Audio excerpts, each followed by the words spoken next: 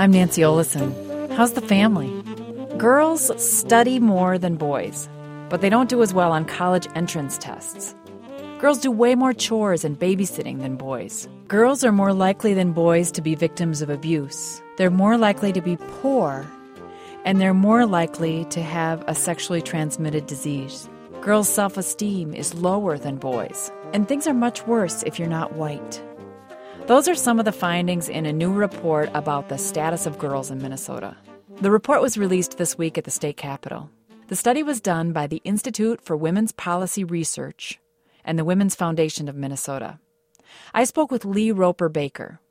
She's the president of the Women's Foundation of Minnesota. They conducted focus groups and sent out a survey. Do you talk specifically to girls in this adolescent age group as you're working on a study like this? Yes, we used the data from the Minnesota Student Survey, so that was exactly what girls and boys throughout the state were reporting based on their experiences. And when we go out on our Road to Equality tour, we're holding a focus group with just girls to make sure we have their voices represented too.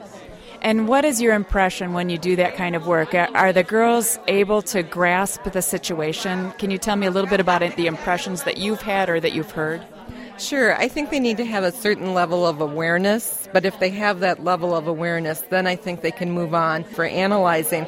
Why is it that my brother plays video games and I have to do all the household chores, and my parents think that I shouldn't go to school, that I'm going to grow up and be a mom, that that's my job. So they start to make those connections pretty quickly.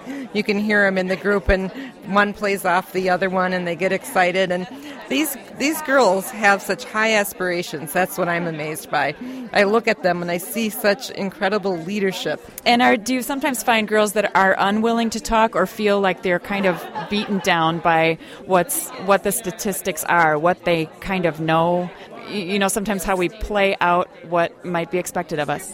Absolutely. You find that too. I remember being in Staples, Minnesota, and talking with a few girls, and they were very shy and didn't want to make a lot of eye contact, and talked to them about what was going on in their community and what issues did they see, and they really couldn't think of anything at first. Well, pretty soon we kept drinking coffee together, and one said, well, now that I think about it, my good friend is in the hospital because her boyfriend beat her up.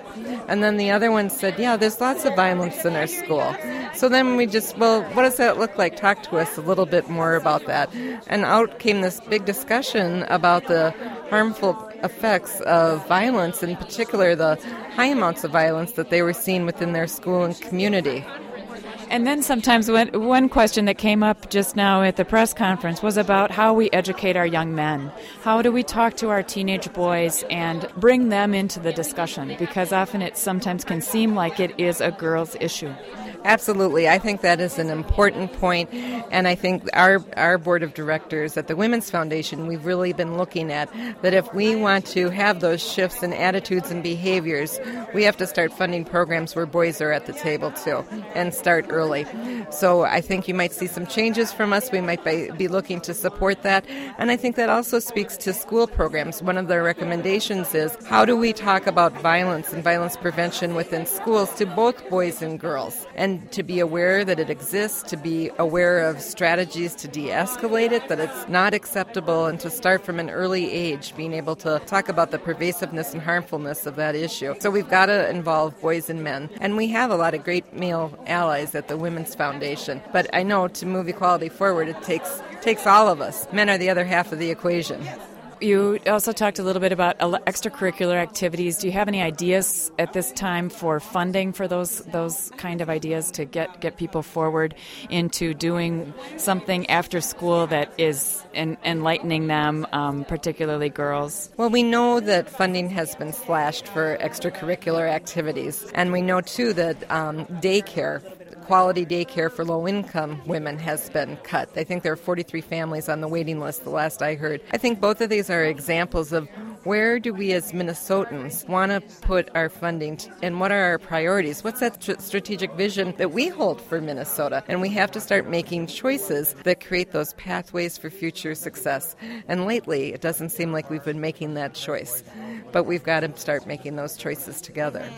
And are you working towards proposing some kind of bill some kind of legislation? We will at the conclusion of our Road to Equality tour. We really want to get all the voices of Minnesotans represented, and we're going to be talking while we're out in Greater Minnesota with school board members and principals and Rotary Club, business leaders, mayors, community activists. So we're bringing together really the key players in each community and asking them, so what do we do? What did we do to really move the needle? And as a result of that, we'll release a supplemental report, and then we'll start to not only put our resources forward, but call on other philanthropies and government to do the same to make some of these needed shifts.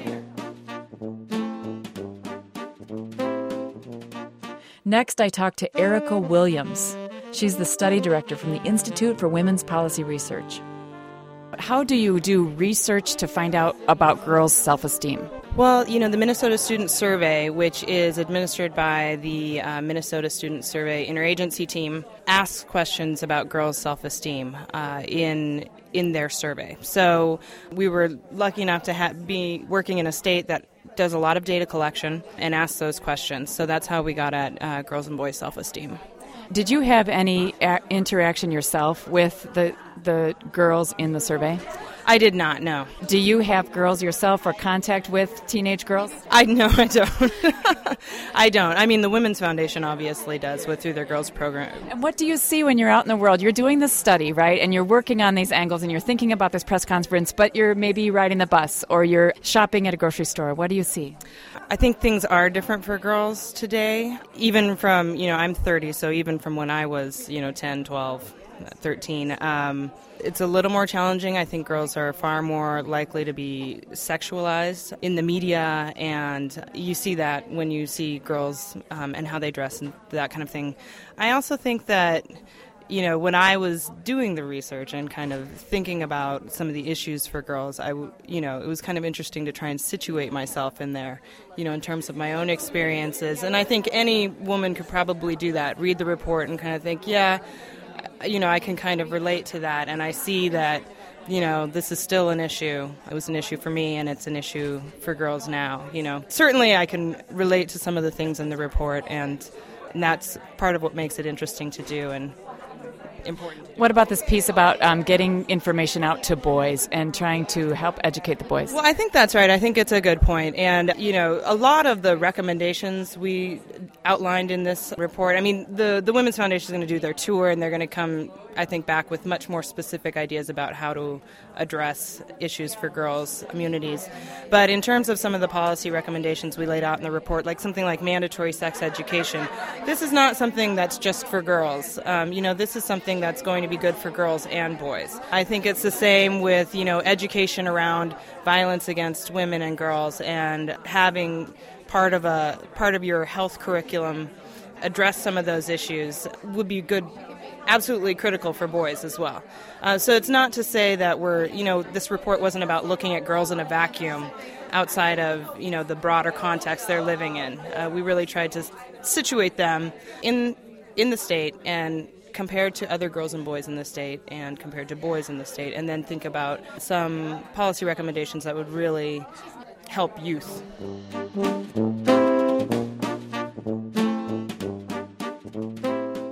Neva Walker is a state representative. I asked her about a reference she had made to two Minnesotas.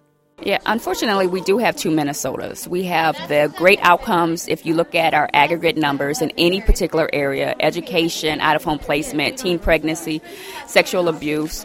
We have great outcomes. However, if you break those down statistically by ethnic or racial groups, the disparities and how far we are drastically from our counterparts in the Caucasian community is there. So this report by the Women's Foundation's looking at what is going on with our girls in the state of Minnesota is first key, because we have to be aware, because everyone is not. Then second, we have to figure out what we're going to do about it and what our role is. As policymakers, we need to figure out how to fund and put resources towards prevention and intervention, and making sure that we understand that all of our constituents aren't facing the same thing. As citizens, we have to figure out how we can give back and how we can talk about this, how we can educate our own elected officials, our colleagues, our neighbors. We have to decide that we want to have something done. How can a person do this? Just any person out in the world, being aware as she rides the bus for the teenage girls and boys and what they're thinking, how they're doing. How does a citizen act in sort of a guerrilla manner?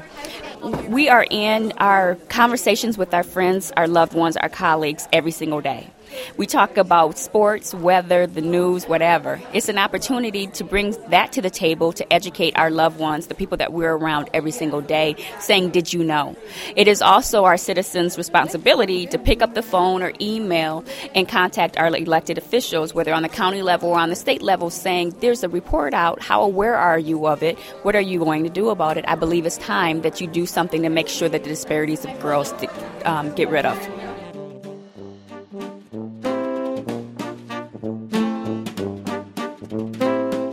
The Women's Foundation of Minnesota is going out to 15 communities in the state for a Road to Equality tour. They'll be sharing the results of this report and listening to what the public has to say. They'll be meeting with school board members, mayors, adolescent health professionals, tribal college officials, and Chamber of Commerce members. When the tour wraps up in July, a new report will be released with public policy recommendations for the health and well-being of Minnesota's women and girls. You can find the links to the stories we did on Minnesota Public Radio about the Status of Girls report under the All Things Considered page from Monday, April 28th. There are links to resources there, including a link to the report itself. How's the family? I'm Nancy Olesen.